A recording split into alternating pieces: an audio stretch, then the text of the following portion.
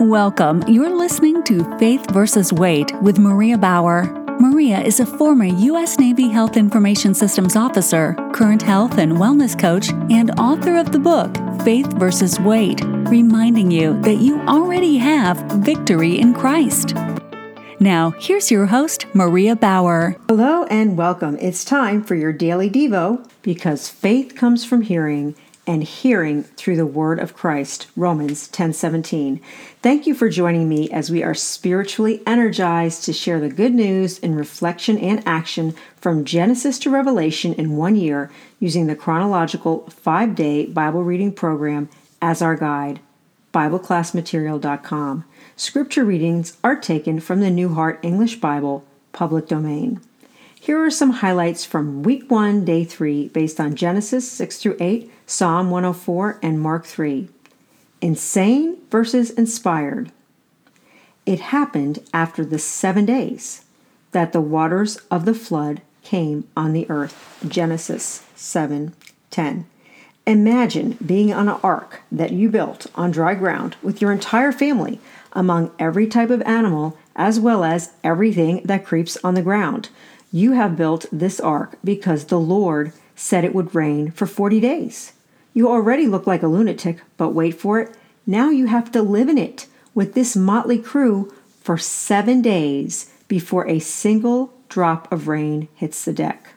7 days in biblical history may seem like a dot or a tittle, but it can feel like ages when you are waiting for something to happen that everyone else thinks is a complete figment of your imagination. Sometimes waiting on the Lord makes you look like a lunatic.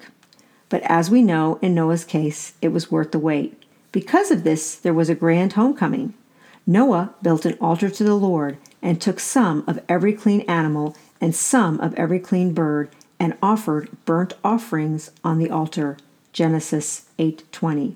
I never focused on Noah's altar until I realized that it was this sacrifice that persuaded the Lord to never again curse the ground because of man. I knew of Noah as an ark builder, not as an altar builder, yet it was Noah's altar that the Bible says persuaded the Lord in his heart to never cause a worldwide flood again. Noah's altar inspired the Lord. The good news concerning Noah was that at least his family went along for the ride. In Mark 3, we find crowds pressing against Jesus, doing whatever it took to get close enough in order to be healed. There were so many that Jesus told his disciples to have a small boat ready so that he could still preach among the throngs. Then we find Jesus climbing a mountaintop, calling to himself those who he wanted, appointing them as the 12 apostles so that they could also preach and have authority to cast out demons. Instead of being impressed, his family went out to take charge of him, for they said, "He is out of his mind." No wonder Jesus' response when his family showed up was, "Behold, my mother and my brothers," speaking not to his family, but to his followers. All this insanity from a God who, in wisdom you have made them all. Psalm 104:24.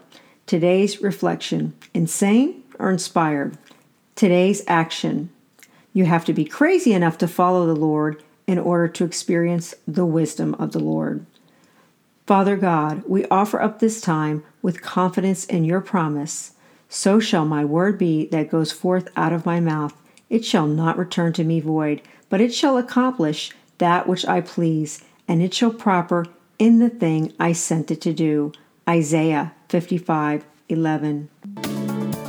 Thank you for listening to Faith versus Weight, reminding you that you already have victory in Christ.